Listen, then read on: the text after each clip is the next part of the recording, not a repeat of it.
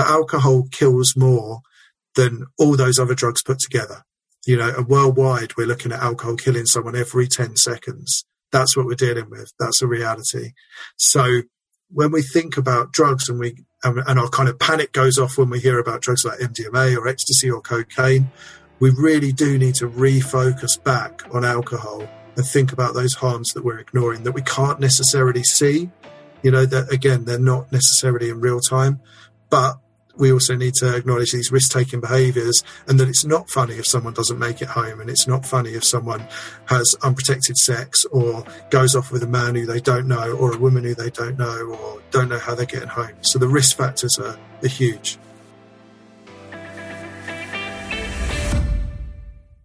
I founded the Be Well Collective, a not-for-profit organisation that aims to bring nutritional education and mental health support to the fashion and creative industries. I believe the topics we discuss throughout our series are relevant to whatever industry that you work in or any issues that you might be facing. Because as a collective, together, we are stronger.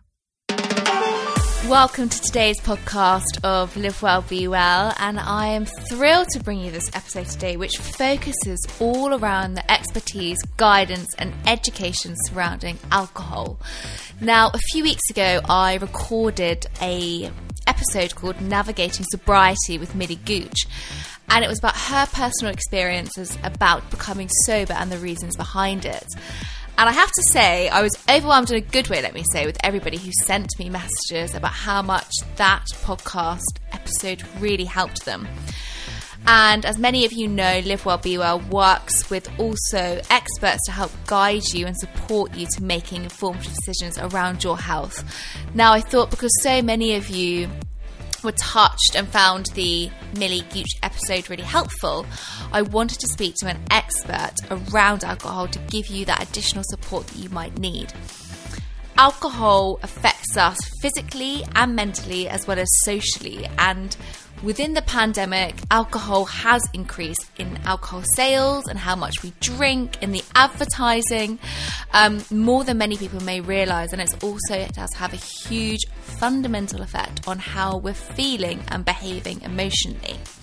So today I am absolutely thrilled to bring in Nick Hickmott. He is the early intervention lead with We Are With You, which is a national charity which works around the education of drugs and alcohol in the UK. And he can be here today to help deliver all the information and knowledge that you guys need to help support you with your daily or non-daily drinking habits, may I say, all surrounding the conversation with alcohol.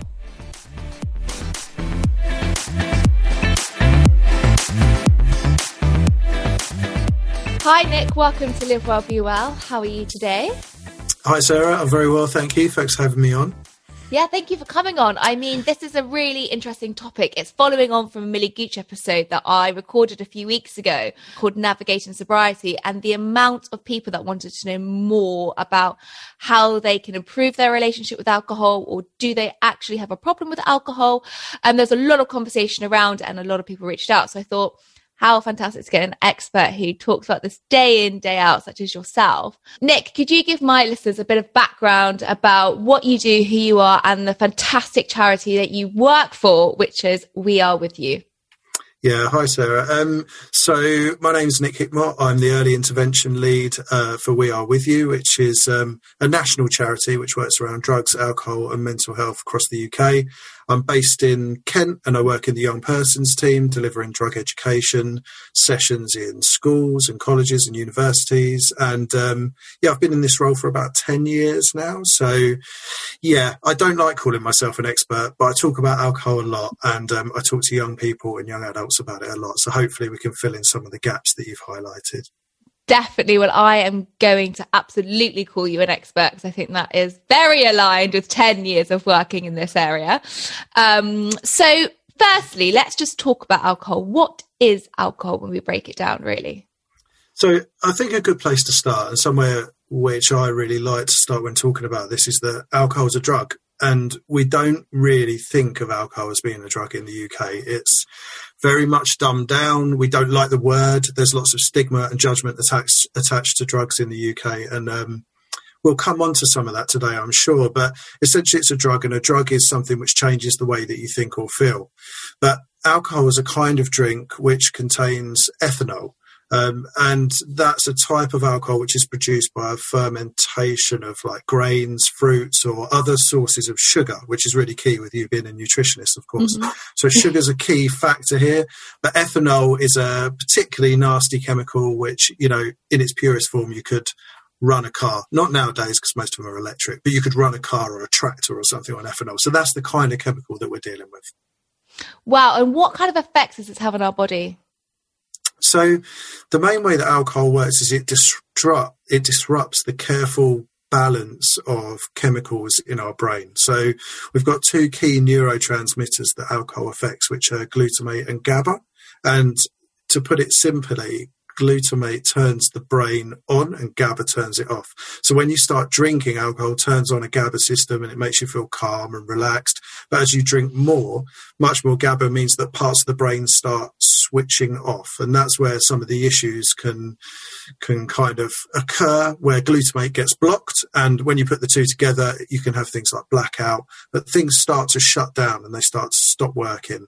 And then we have all these other side effects, which alcohol has on our bodies and our brains and as well, which again, I'm sure we'll cover. That's really interesting, actually, because I'm now going back to biochemistry days in my head and thinking of glutamate and GABA. And GABA is known as kind of an anti-anxiety, I would say, neurotransmitter in that way that you can use, and it can actually help you feel very calm.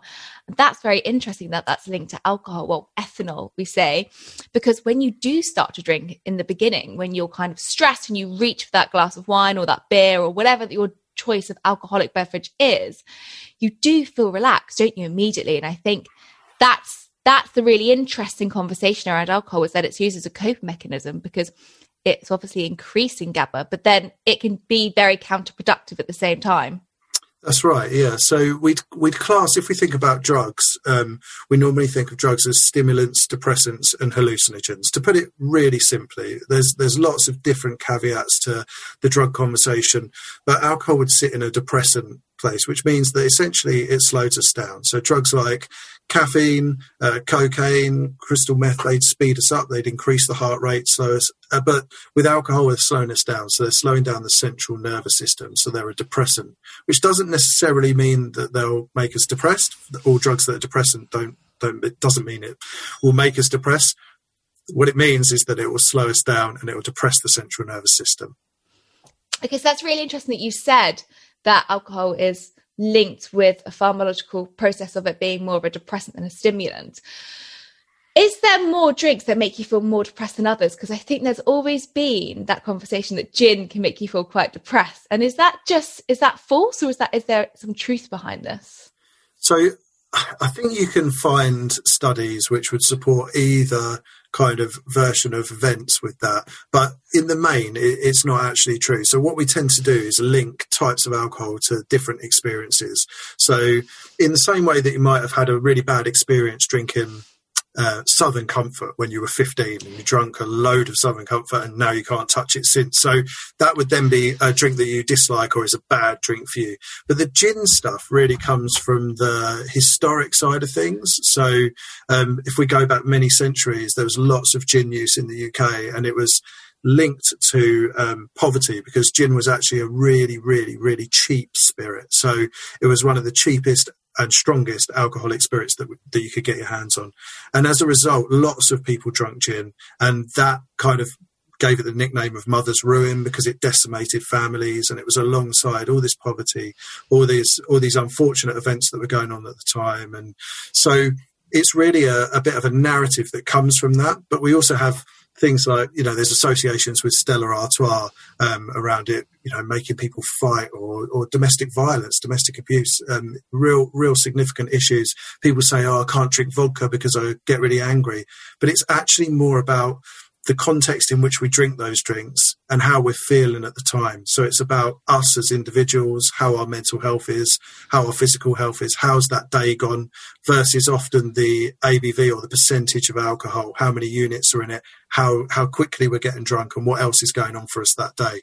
But it's useful for people to put things in boxes and nice and neatly and say, actually, I shouldn't drink, or I can't drink vodka. You know, I'll be fine on something else, or I can't drink gin, it makes me really sad.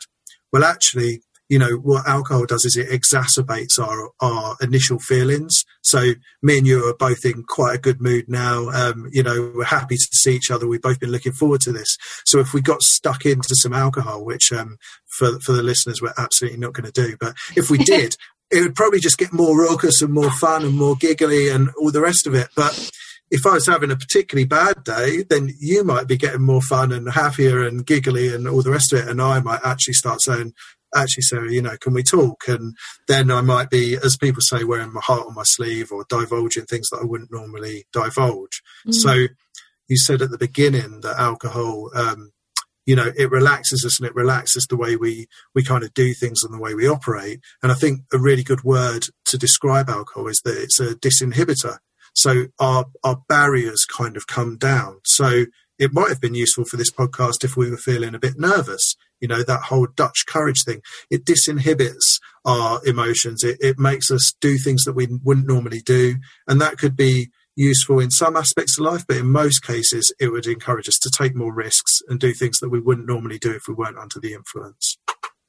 That's really interesting, because I think nerves can play a huge part in drinking, and actually is that the most positive time to be having a drink. And it's interesting when you talk about the context of where you're drinking, because especially going back to my early days, we've all had the times when we first tried alcohol when we've obviously drunk too much, we've learned our limits of what we can drink, and I definitely resonate a certain spirit with that I've never probably touched since. But in terms of getting past that phase and growing up and going into adulthood, what is the difference for so many people to understand what's the difference between moderate drinking and heavy drinking? Because I still think there's a huge confusion that alcohol dependency, or the term alcoholic, feels so far away from so many people to even resonate with that term. But actually, are they heavy drinkers? And I think that's a really important topic of conversation to allow people to start understanding their own drinking habits. Yeah, absolutely. I agree. The difference between moderate and, like you say, heavy, or and whether or not we could be a heavy drinker and whether or not that's problematic for us as well. So it's really subjective, the way that we look at this stuff. And I think it really roots down to what I alluded to at the start, which is that there's a lot of stigma in the UK around drugs generally, and we can link that to alcohol. So even though societally we're really pro alcohol, it's everywhere. We endorse it in our very nature from cradle to grave. You know, someone's born, we all kind of celebrate by opening the champagne, or we have baby showers where everyone drinks apart from, you know, the lady who's pregnant because that would be damaging. But then we go right through our life cycle, and right at the end we have a wake, and the way that we sign off, certainly in the UK, is to be getting really drunk. So it's really heavily ingrained. But the difference between the two, like I say, is subjective, because if we think about what our units are, so 14 units a week is kind of recommended, then is that moderate or is that not? So 14 units is like 6 beers or 6 medium glasses of wine. Which is 175 or 125? Yeah, so now, I believe, hold on, let me get this right. I think it's 175. But then if you're looking at that and where you're drinking, then we start to throw in all these different anomalies. So, for example, that's 175 in a pub. But if we're pouring drinks at home, we're free pouring. We also like to show our generosity with drinks. So, you know, if I'm pouring you a drink, I wouldn't want to be stingy. You know, I wouldn't. And 175 might actually start looking like it's not a lot. So if we equate it to beers, 6 beers a week, then I'm sure there'll be lots of people listening to this going, okay, 6 beers a week is the recommendation. And is that moderate? Because actually what we know about alcohol is that to do ourselves no harm around alcohol means no alcohol. And absolutely any amount of alcohol at all is doing us harm, whether we can see it or not. And that's one of the key issues here, is that we don't see it like we would perhaps with other drugs or other risk-taking behaviours, where we get an immediate indicator that actually, this has been harmful for us. We might take a puff on a cigarette when we don't smoke, and it would make us cough, or we'd feel maybe wheezy in our throat. And alcohol, it sounds over dramatic, but it's absolutely not to say that alcohol is killing us slowly, and that's an invisible source of illness or an invisible danger that we just cannot see, and often we won't see for decades later. So any amount can be harmful. So the difference between moderate and heavy really would depend on us, our tolerance, and again, we need to think holistically how we are in every other part of our life at the moment. What other factors will make that either a moderate amount to drink or not? And there's lots of different facets to that. That's really interesting. And I think that is definitely a society aspect of drinking as well, because a lot of people might think that they are drinking more than they usually would because it's socially accepted and it's not looked upon. And I actually think, it depends on what society group you're hanging around, but sometimes when you're not drinking, that can be picked up more than if you're drinking a lot. And it feels less socially acceptable sometimes to not drink in situations like there's something wrong with you of why you're not drinking. Can you talk a little bit about the change in trends with alcohol and why we might have the stigma that if you don't drink, there's something wrong with you? Yeah, I think so. If we go back to those gin days, at that point, people were very much being introduced to alcohol as an alternative to water, and if you go back to medieval times, we were actually drinking really low percentage beer instead of water because it had gone through a cleaning process, for want of a better word. So it had been filtered and it was safer to drink than the water. So that's really different to what we've got now, because alcohol is big business, and the money is made out of heavy drinkers. So when we think about alcohol advertising, I think this is really, really key, that we've got, even if you're not a drinker and you walk into your local town centre now, you'll be walking past bus stops, billboards with just advertising alcohol. And the very nature of advertising, as you'll know more than most, Sarah, is that it's to sell it to us. So it's always positive, it's always beautiful, it's always shiny, and it's always wholesome, for want of a better word. We're linking it into sport. So right from when our kind of 5, 6, 7-year-olds start watching sporting events, they're seeing billboards flashing up, almost like in a gambling nature. We've got bright colours flashing up, and they're absorbing messages around these brands. So we do something that We Are With You, where we go in and we talk to year sixes about alcohol, and we show them little tiny bits of beer labelling. So we might show them the seal for Carling label, or we might show them the curly bit that's around a Stella Artois logo, and they can recognise it and they can tell us what those beers are from these tiny little snippets. And that's because of exposure. It's about the same level that McDonald's would spend. So when you think about how kids spot the golden arches, and then the similar connotations between salt and fat content and how bad that is for you. So we've got all this money kind of going in, and going back to your point about, why is it seen as abnormal not to be drinking? It is this normalization. It is this cradle to grave mentality that we have, where actually there are certain times when there is an expectation to drink. And I think that really hits home in adolescence and our teenage years. And the young people who I speak to, if you're talking about a 15th birthday party, if there's not alcohol there, then it's almost, what's the point of having a party at all? It's an association which is so strong that even as parents, we say, well, we'll get you 4 and you take those, and, just be sensible. We're not doing it in the right way. And in the UK, we have a culture of drinking to excess as well. And so it just becomes a bit of a rite of passage, really, a bit of a kind of, this is what it means to be an adolescent, that you have to get drunk and you have to have these experiences, and almost that you have to have a negative experience. And then as society, we will play that down as well. So if I came onto the podcast and said to you, oh, Sarah, go easy on me today, I'm feeling a bit rough, I had a night out with the guys last night, you'd presume that I was talking about alcohol. And you'd say, oh, don't worry, we've all been there. But if I said that about another drug, then it would be heavily frowned upon, it would be demonized, and not just because of the legality, because it's not normalized. So it has different stigma attached. So we have this positive reinforcement of, well, you know, he's a man now, he's allowed to drink, he's 16, you know, when I was 15, I was doing all this. And what we don't have is the education alongside that.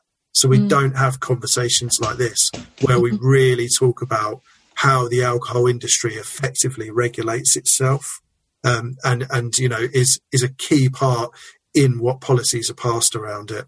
So it's a really complicated picture. But if we think about Europe, the UK has one of the highest levels of harm, and we're the only ones who don't have any bans on alcohol advertising at all across Europe. Do we not have any watershed bans? Because I know that they've started doing that now with the food side of things, with fast foods and regulations. And for the first time, I think all nutritionists are thrilled that there's some action being taken. But when you reference the sports grounds, you know, fast food is the same. You look at these athletes who actually are meant to be taking care of their bodies and probably don't drink to excess and eat McDonald's every single day. But this is what is being advertised, and this is the culture that we are being brought up in. We're being bombarded with constant images. That is effectively long-term destroying our health, whether it's eating fast food all the time or drinking to excess. This is the images that we're shown. So I guess the question that I want to ask is, within the drinking culture, and because I don't want to completely demonize alcohol as well, because I know that a lot of people do get some enjoyment from it, but how can we make it more positive for our health and how we're drinking? How can we kind of take on certain cultures that have seemed to got it right within the UK? Yeah, I think, and I'm the same. I don't want to demonize alcohol either. It's hard when you start presenting the facts to talk positively about this drug. That's the reality of it. And, you know, the easiest way to make a problem go away is to pretend it doesn't exist. And that's kind of what we've been doing with alcohol. But as a result, what we're seeing is more and more people coming into treatment for alcohol. We're seeing more and more people with issues with their liver as our science and our medicine gets better and better as well. So we need to act. And I think what's really key is around education and starting early and talking to young people about the harms of alcohol. And we have seen an improvement in that. If we relate it to something like cigarettes, we did really good bits of work. And I say we as in the royal we, as in, you know, motions and policies were passed in Parliament, which meant that we really hammered home the effects of smoking on young people. We really kind of went to town on cancer. We looked at advertising. We put cigarettes in plain packages, or we put warnings on them, and we put them out of the sight of young kids. We took them off F1 cars. We took them off football shirts. And what's happened as a result is we've massively reduced the amount of young people who want to smoke because they understand the connotations that go with that. Now, with alcohol, what's really missing is that key link between some of the things we're talking about today in terms of the harms of alcohol and how it absolutely will attack our bodies and affect us and poison us, and the reality and what people are seeing. And the problem is that as a society, we run this narrative around it, that it's absolutely okay, that it is a part and parcel of going out for a meal. You know, if we're going out to the pub, if it's our birthday, if we've had a good day, if we've had a bad day, you know, that all of these things equal, that we should be providing the alcohol industry with more finance, and that this is a key part of that setup, essentially. I think do you know what? Any change that comes within our society has to go through policy, and it just takes so long. And I think any expert that I speak to, it's like banging your head against the wall. So I think these kind of podcasts, what you do as a charity, all the education that you bring is fundamental, because if people have that knowledge, then it's up to them to implement it and make their own informed decisions. And I think actually, you know, just from our short conversation so far, there's so many things that people probably aren't aware of, and I really want to get on a little bit more into like the health side of things, around actually how alcohol does impact us. So, you know, I looked at a few statistics, and I always love a statistic. And in England, so I guess this is, you know, this is pre-pandemic. You know, there was 1.2 million hospital admissions in 2019, related to alcohol consumption. And when you look at the effects that alcohol does on your body, it's quite extreme. There's 60 different medical conditions that it's associated with. And according to the National Institute of Alcohol Abuse and Alcoholism, which sounds quite dramatic, in the United States, there were 17.6 million people. So that's 1 in every 12 adults that had abused alcohol or alcohol dependent. And that stat really shocked me, because 1 in 12 that's a large number. Yeah. And I think many people probably wouldn't associate themselves with that. So can we talk about, what alcohol is linked to? I know it's linked to, a lot of people think liver straight away, but can you give a few other medical conditions that alcohol can affect? Yeah, absolutely. So alcohol is the only drug which attacks every part of our body. So it can literally, it can affect our circulation. So with really problematic use, we see lack of blood circulation, which can lead to losing fingers and toes. It affects our mental health.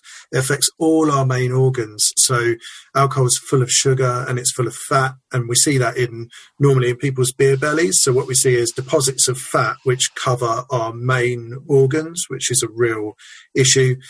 The way that alcohol is absorbed is straight into our blood, so it goes through. We obviously drink it. Other ways don't work, so don't consider putting it in your eyes or injecting it or anything crazy. We had a real issue with that with people. It was shown in a film about a decade ago, and that people were putting shots in their eyes. It's an absolutely terrible idea. That must really burn. Yeah, so they use alcohol to do operations on the eye. So they use kind of something which is 20% proof, which will help kind of remove the retina and mean that they can operate on eyes. And when you think that vodka's 40%, then we're using double. So there was lots and lots of issues around that. But we don't see it so much anymore, so I won't kind of pause on that. But yeah, so we've got all of our main organs. So the main one, like you said, is the liver. So the first stage of liver disease would be fatty liver. So that's where kind of the liver makes fat from the calories and alcohol, and it stores it in the cells. And so this kind of risk of developing fatty liver, because your liver's essentially like a recycling unit for your body. When you're drinking alcohol, it's working super, super hard to try and process that. It puts it under enormous stress, as well as doing all its daily jobs. So these fatty cells can build up. They can be reversed though if we're drinking moderately. Going back to your original points, if we're taking time off, then our liver's really clever and it can recondition itself and it can help itself. But it's important to say that if we are drinking heavily or we're drinking problematically, that it doesn't have time to recuperate like that. Cirrhosis of the liver is really serious damage to the liver. So that's like scarring, or probably the easiest way to think of it is as pickling your liver. That's where that saying comes from, that it becomes pickled. So over kind of years and years and years, alcohol kind of makes the liver solid and hard and changes the colour of it. So it should be kind of like a nice steak colour and nice and soft.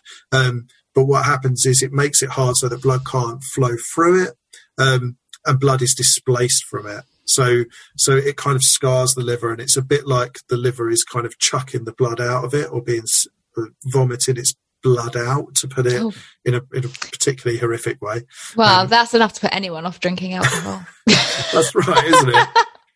But what happens there is it leads up to the heart. And then when the liver stops to process, then we start to affect the heart as well. And liver cancers, so alcohol is obviously high in sugar, high in fat, so we're increasing the chance of cancer right through the body, but liver cancer is a big one. And cardiovascular as well, because I guess if you're in your adipose tissue, which is around your stomach, that's the biggest health concern for anyone. So any nutritionist or dietitian that would see somebody would assess them. If you're pear-shaped, so you're carrying more weight on the bottom half of you, normally where women carry it, is less of a health risk than if you're carrying it around your abdomen. And I think that's a really big thing that you do resonate a lot with heavy beer drinkers. Is that heavy weight gain around your stomach. And I think that's something to really, really be aware of. And it might not happen when you're younger, but as you're getting older, that is one of the key aspects where alcohol will affect you. But, there's also a huge link towards two things that I really want to talk to you about. One is about nutrition, which I think probably where my caveat of expertise will come in, to that it does stop so many of your key nutrients being absorbed. And you're very much aware of this, that anybody who is an alcoholic, and that sounds a very kind of extreme end of what we're talking about, but somebody that is very alcohol dependent, when they are admitted to hospital, the first thing we would do is put them on a thiamine drip, which is a B1, because alcohol does stop the absorption of B vitamins, especially B1 thiamine. And these are really important for all your nerves and your nervous system. And that's why you can get tremors and shakes. So I think it's a really important thing that even if you're not on that extreme end, you can see the effects of how it can stop you from absorbing your nutrients and all that delicious food that you might be cooking. A lot of people like to have lots of alcohol when they're eating. It's just really important to be aware that, you know, excess drinking all the time can start to cause certain nutrient deficiencies, which is something that we probably don't really resonate with. And I certainly, even as a nutritionist, having a glass of wine is not the first thing I think about. But it's also, you know, this whole other section of alcohol where it does stop certain nutrients. It does carry a lot of calories. And I don't normally talk about calories a lot, but it's the energy that you're intaking. And if you're drinking a lot in the meal, research shows that you actually do tend to eat a lot more as well. So you would eat a lot more and drink a lot more, which ends up having more of an energy intake than energy outtake. So that's why there's a huge association there with weight gain as well. And is that something that you talk a lot about when you go into schools and talking about the understanding of, you know, alcohol alongside nutrition and weight gain and mental health and these kind of things as well? Yeah, that's I mean, really interesting stuff there, Sarah, and certainly some bits which I'll be taking away. I think when we're talking to young people, especially, but, you know, adults as well, you have to make it connect on their level. And we are really preoccupied with health and fitness. You know, this generation of young people coming through, they want to look good. Again, we could talk about advertising all day, couldn't we? Yeah. And, you know, body perception, body image, and all of that kind of stuff. So that's a really good in for us to start talking about. And yeah, we have to be wary about talking about calories, but often for young teenagers, it's a good way of discussing something which isn't normally brought up. So it's not something which is associated, but it can also have a detrimental effect, as in people will say, well, I really like alcohol, so I might eat less. And then kind of save room, if you like, for the alcohol, which is obviously a really dangerous there's actually a term coined for that now. It's called drunkorexia. Which is quite a new term, but it's basically if, and I would say this is more pre-COVID, because in the last year, no one's been going out to parties. And it can happen a lot more in women, and it's seen a lot more in women. But normally you will restrict your energy intakes, the amount of food that you're eating in the day, and save up for that to be compensated by drinking in the evening, which is really worrying. Because one, you will be at much more of a risk of a nutrient deficiency because you're not intaking the calories that you need to thrive. And also then what you'll be doing is having a high intake of just liquid alcohol, which we know from all of the conversations is really detrimental. And another factor which alcohol does do, which I think is really important just to pop in there, is how much it affects your digestion and your stomach. And I think there's a huge understanding now between the gut and the brain axes, and actually how important our gut is for our overall health and well-being. And a lot of people are quite conscious of this, but at the same time, alcohol is one of the worst things that we can have for our gut health. And we can see it a lot of people that suffer with IBS, of just how impactful alcohol is. And if anyone who's listened to this suffers with any kind of IBS or IBD, they'll be very aware of how much alcohol affects their stomachs, because what it does do is it causes damaging to our organs involving in the digestion process. And it then obviously restricts you absorbing other nutrients as well. So there's a huge, even people that aren't extreme drinkers, it will have a role to play in your day-to-day health. And because we know that our neurotransmitters such as serotonin and dopamine are made in our gut, if this is being affected, then this is going to also affect our mental health. So I'd love to talk to you a little bit about how alcohol also really impacts our mental health, because there is a huge association with depression and your alcohol intake. Would you be able to give our listeners a bit of a understanding about how alcohol does affect our mental health?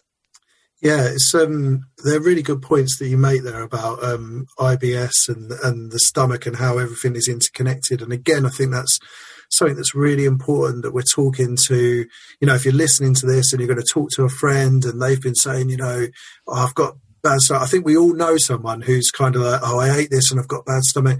And often those links aren't there, are they, to alcohol? And I go back to the kind of the ingrained nature of alcohol, that, that's not something that we stop. And actually it can be really worth looking at your body health overall and at your mental health and just saying, what would happen if I do have some time away from alcohol, and how, and really kind of having a notice as to how that affects us and how, whether or not we see improvements. Certainly in the young people and adults who I talk to, you see big improvements if you're interrupting what is a regular intake of alcohol. And of course, like you say, absolutely affects our mental health. And that's another reason why people drink, right? So they like the relaxation, they like the euphoria. So many of our positives around mental health are in socialization. That's why COVID has been such a hammer blow, hasn't it? In terms of us having to literally and metaphorically isolate. Mm-hmm. But obviously alcohol does affect serotonin and it does affect dopamine as well, which are our feel-good feelings. Dopamine's really key as well in terms of repetitive nature and what we might start talking about addiction, which again it feels like a loaded word in this conversation when we're talking about alcohol. We know that the people talking to this will almost certainly be recreational drinkers. They'll drink for a bit of fun and socialise and that kind of thing. But our mental health is one of the key bits where we can start to see some issues such as drowsiness, blackouts. If people are drinking to levels which might be concerning, then we need to start thinking about our mental health and thinking about how that impacts.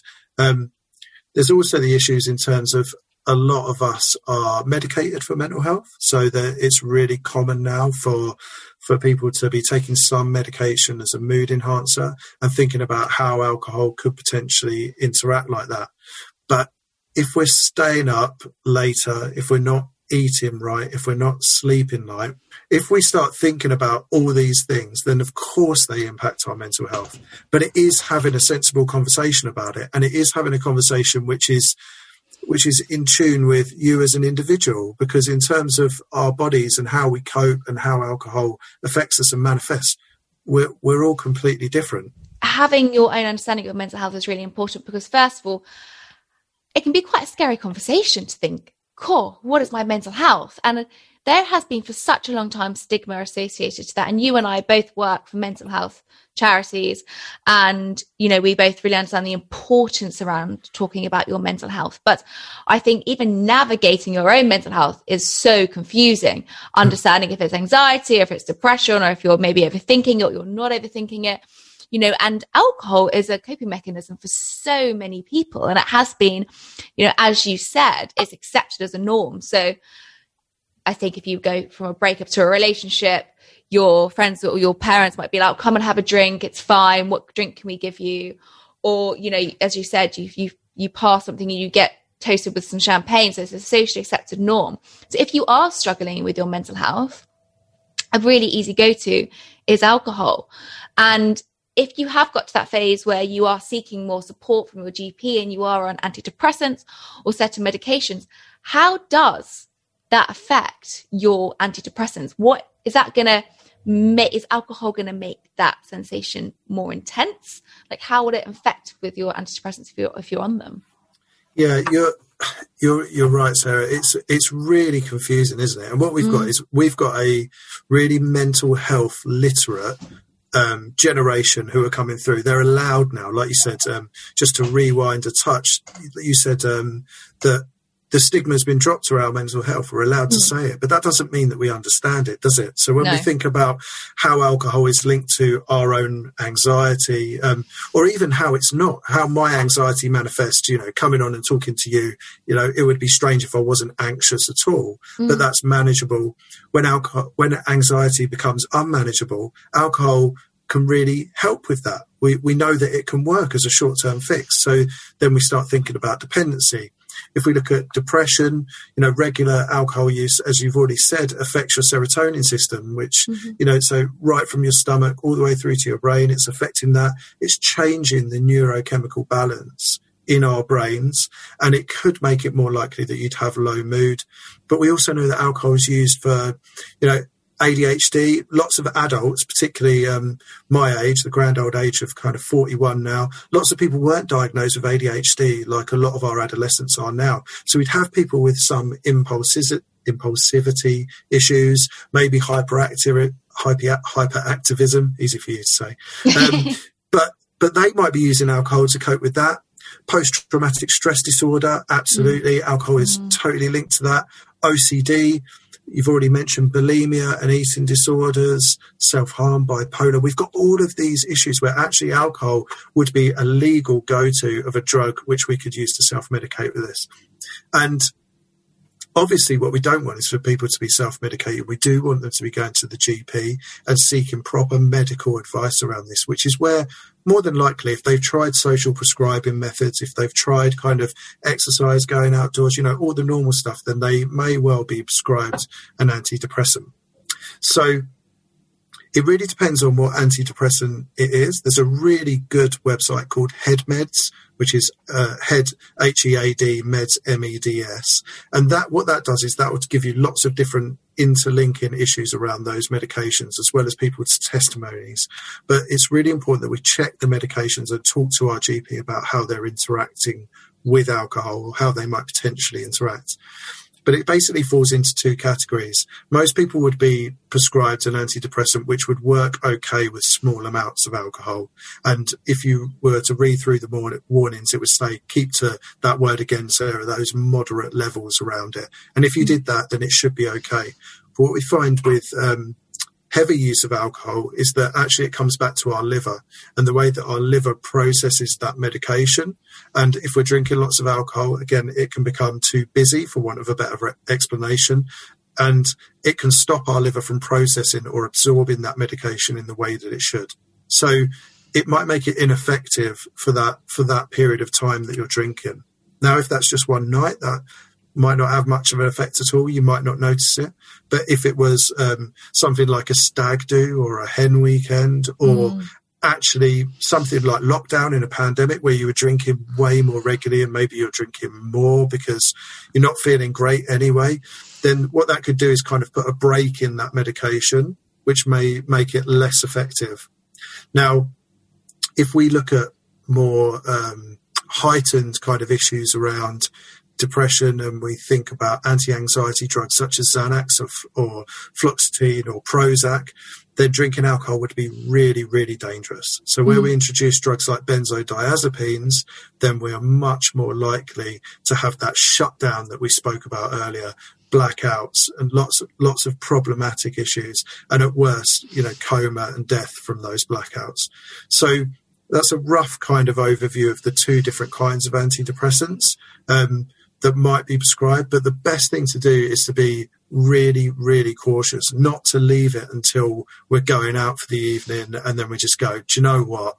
Like, it'll probably be all right. Because, again, to hark back to our earlier conversation, alcohol being a disinhibitor, we're likely to go out, maybe start with one or two drinks, and then our kind of warning signs will drop. We'll be disinhibited. We'll go, well, actually now I've started, you know, and then we become way more laissez-faire about it. We might drink 10 or 12 drinks and then we're kind of in trouble with it, which is the issue whether you're on antidepressants or not, or whether you're feeling great or rubbish. You know, how many times have we heard people going out for one and ending up, you know, binge drinking or getting on it all night and then doing things that they wouldn't normally do. So perhaps hooking up with someone who they never would if they were sober, or trying a different drug. We know people are more likely to experiment with different drugs when they're already drunk, which increases the danger of those drugs on their own. But alcohol kills more than all those other drugs put together.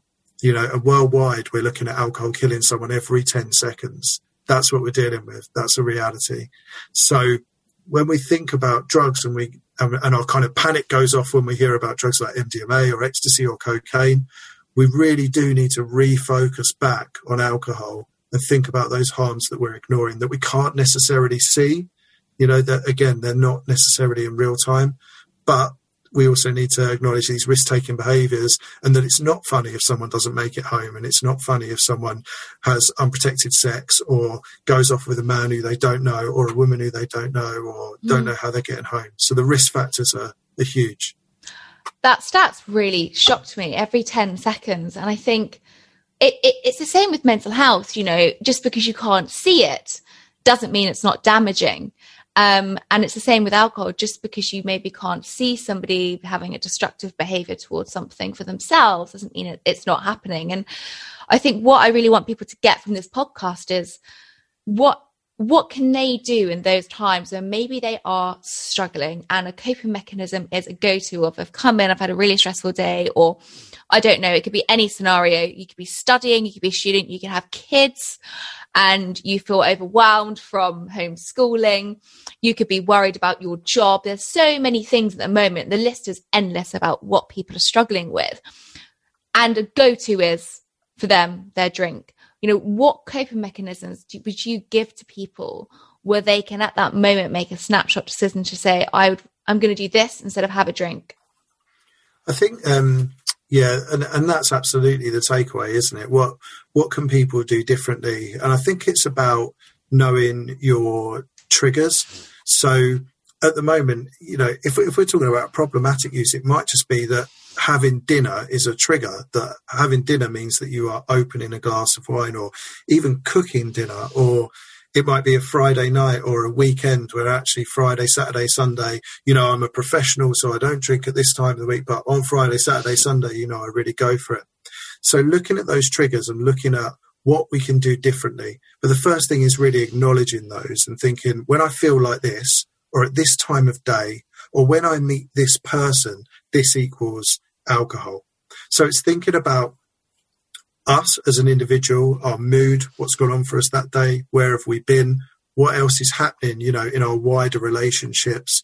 It's also the setting. So at the moment, we're at home a lot, so it might be thinking more about the timing in that environment, but the environment does play a really key role in it. And then putting in some different measures so that we can think about kind of moving past that trigger without drinking. So exercise is a great one. It's a lot of the overlaps that we'd have with mental health, but just going for a walk, considering an alternative, so considering a substitute. It might be that people don't want to stop drinking altogether, but then we can also do things as well. We can think about what measures we're using. So maybe we do start thinking, okay, let's keep within our safe units and see what that looks like. Let's think about alcohol-free days. So we know that we're not meant to save all our units up. We're not meant to kind of clog them all together and then have them in one night. But actually, if we can have alcohol-free days, that might be really positive. Treating alcohol as a treat rather than normality. So rather than saying, it's evening now, and we hear it, don't we? It's beer o'clock, the sun's over the yard arm, or it's the Pim's weekend. O'clock one now, it's coming into the summer, is going to be a big one. How many people had a gin to celebrate, the daylight saving and that kind of thing? But you're right, yeah. Pim's comes out, doesn't it? And, Pim's as a company will be rubbing their hands together at this great weather, because that is all the trigger it needs. And driving through the countryside yesterday, I saw people sitting in parks, and drinking and that kind of thing for the first time this year. But it might be that we're thinking of it more as a treat. So it might be that if you drink wine, that you're saying, rather than buy this kind of £6 bottle of wine here, I might buy a £12 bottle, and I might make it stretch over 2 nights. That might be nicer, and I'll maybe savour the taste more, because in the UK we have an issue around cheap, strong alcohol. And that's where that minimum unit pricing has been really useful in Scotland as well, is thinking about how much we spend, how much of that is in our budget, thinking about our health, recognising and linking those triggers to alcohol. Another really good thing to do is to track your units. So Drinkaware, their website's it's a really good website, but they've got an excellent calculator for kind of tracking units, and that might come as a real surprise, a bit like when you do a food diary, right? I'm sure you've got lots of experience doing this, but we well, we do also track alcohol when you come into my clinic as well. And I think there's been quite a few people that come in, and I've said to them, over half of your consumption of energy intake is through alcohol. And it's completely thrown them. But actually, when it's put in front of you, when you see black and white how much you are intaking, then there's a real reality check for yourself going, I think, as you said, measures are done without even realizing, bottles are being drunk, and there's never really that thought process. And when I talk about having food in the house, having things that are for you when you really want to enjoy and you want to savor them, and it doesn't have to be a treat because there's no demonizing of any food, but having a takeaway every day is not good for you. But allowing to savor that for your weekend or for your midweek, whenever you want it, is really important. But not having it surrounding you. It's the same with food. It's all of these things that for us give us huge amounts of pleasure, because they're sweet and they're addictive. And it's the same thing with certain foods. Not having it in your house can really help that temptation. Not having wine or beer or spirits all surrounding you is going to really help that temptation. And I think something for me, which has helped personally, and it might not help other people, is I found out that for me, having a glass of wine is more of a ritual. And I definitely have that with tea. So for me, when I feel stressed, I actually automatically turn to a tea. And I think it's from how I was growing up, and there was always tea being around, and have a cup of tea, and it makes you feel quite like a hug in a mug kind of thing. Yeah. And I think having that ritual, if you are cooking and you're pouring a glass of wine, maybe it's you cooking and trying an alcohol-free alternative and pouring and making the same effort that you would do to make a cocktail, or putting a lime in there with a really nice mixer. You're still feeling that you're having this ritual, but it's not having the effects that alcohol will give you. And then maybe you can make a decision after that first drink, is what I say to a lot of my clients. Then decide if you really do need that drink, because you've allowed yourself that half an hour of making that ritual, doing that routine. And then you can actually make that informative decision of, do I really need that now? Or is it more the ritual that I was craving? That pause is so important, just taking that time to pause and think. And we'd encourage that with any drug from a harm reduction point of view. We'd always say, have a think about what it is. If you can test it, just put in your brain this kind of contemplative period where we're saying, do I really want that? And you're right. The difference between grabbing a glass of water out the tap and putting some ice and a piece of lime in it is actually quite a big difference, and it feels like you've taken some time for yourself. But you're right about the associations and about the fast food, because this ritual, if we think about alcohol, it has about 7 calories per gram, so that's almost as many calories as pure fat would. So if we can start thinking and analysing our relationship with the alcohol around us, with that bottle of wine on the side when we're drinking, when we're making dinner and that kind of thing, we can start looking at it and thinking about the empty calories, which could lead to weight gain, obviously. If we can think about, a pint being 200 calories, which is like a large slice of pizza. So if we eat a pizza and then we go out and we have 6 pints, we've eaten 2 pizzas. So would we eat 2 pizzas? No. So maybe then we'd change the pizza, we'd have a healthier meal, or maybe we'd have half the amount of drink. And it's really about examining the relationship that we have with alcohol and where we need it to take us, or where we want it to take us, or what we want to kind of put to one side, or what we want to take out of our lives at that point. Because that's what it often does, is it disassociates us with what's going on. And we've got a lot going on. We have got a lot going on as a race, as human beings on the planet. We are all so busy. We're consuming all this information. You've only got to look at the internet or a newspaper or the equivalent of one, and it's tough stuff to take in. And then we've got all our interpersonal relationships as well. So if we can start thinking about our relationship to it and thinking about our long term and those relationships, so our children, our nieces, our nephews, the people around us, our friends, and our own well-being and our mental health, then we can really start moving towards being in a more positive place and having a more positive relationship with alcohol. It's so true. Mindfulness is the key to so many things, isn't it? Food, drink, your mental health, just giving yourself some time is essential. And even though we've had a year of maybe working from home, I still think time is so poor for many people, and we don't really take that time for ourselves. And that's so important. So there's a couple more questions that I want to ask before we wrap up, but I always want to do, well, not always, I haven't done this for a while, but I felt like it was a really important one to do because I had quite a lot of questions sent to me on Instagram. So I thought I'm going to do a quick fire round. And what I want you to do, Nick, is basically say true or false. Okay. It might be quite hard. I feel like some of you are going to be like, there's definitely going to be more, but as much as you can, true or false. Yeah. Okay. All right. Let's give it a go. Okay. True or false? Do you get more drunk on bubbles than spirits? True. So I'm going to go true, and that's because it gets absorbed into your bloodstream quicker because of the bubbles. So it gets through the wall of your gut quicker. It gets into your bloodstream. So yeah, I'm going to go true. Amazing. Okay, that's good to know. True or false? When you mix alcohol, you get more drunk.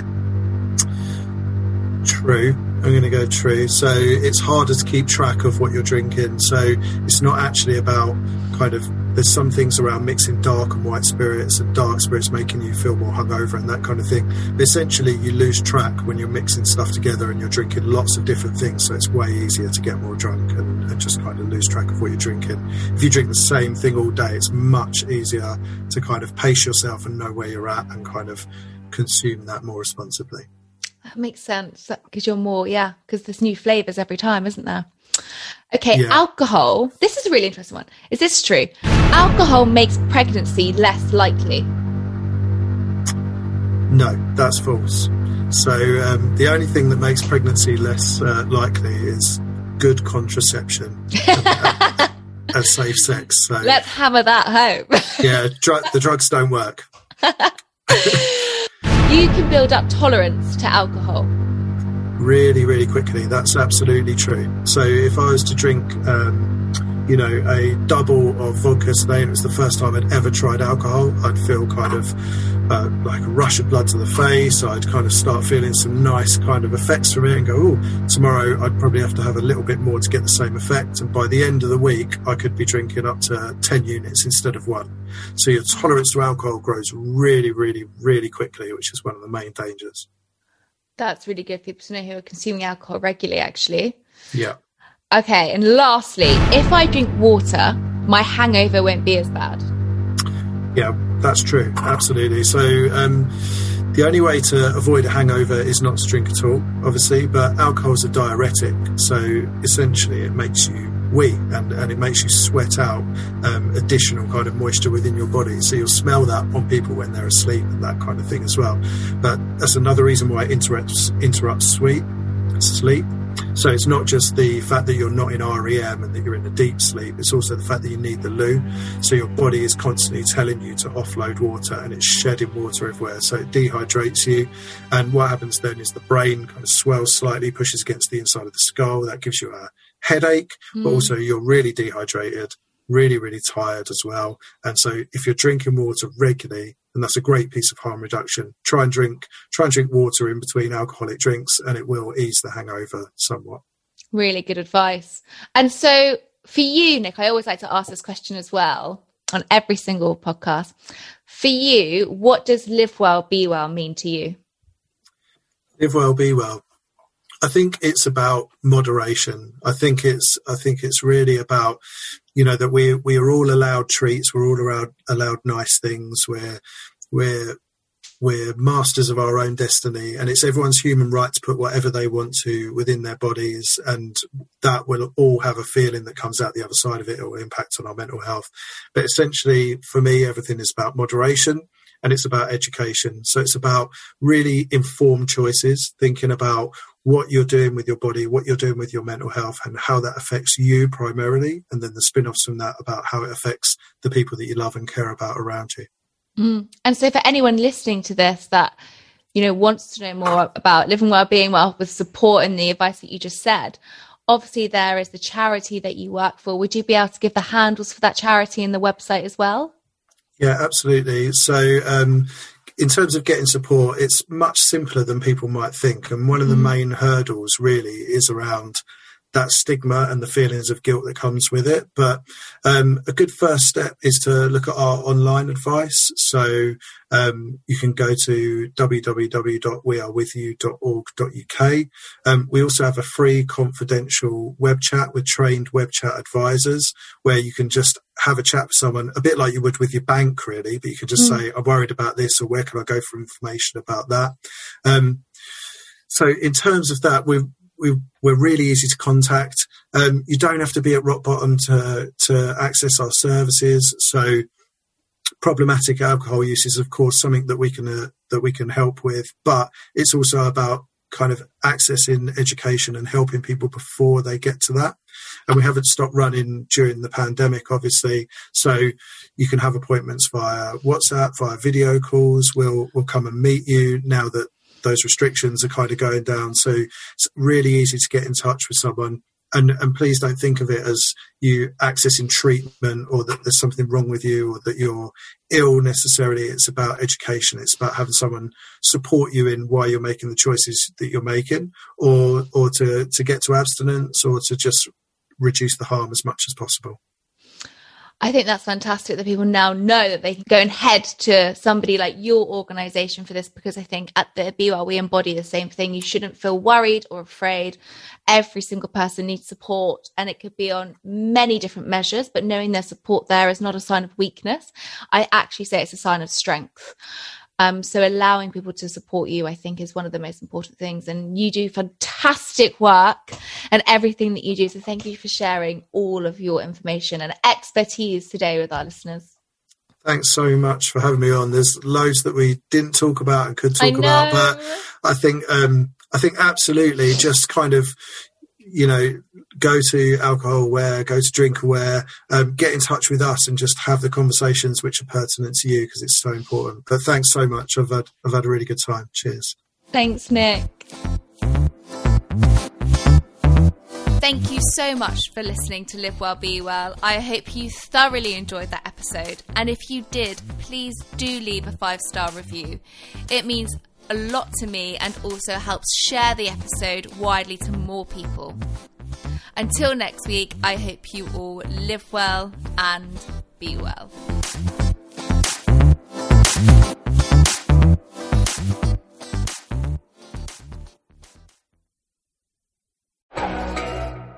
Before you go, I have something new to tell you about.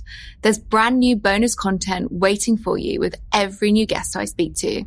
These are exclusively for my inner circle of Apple subscribers.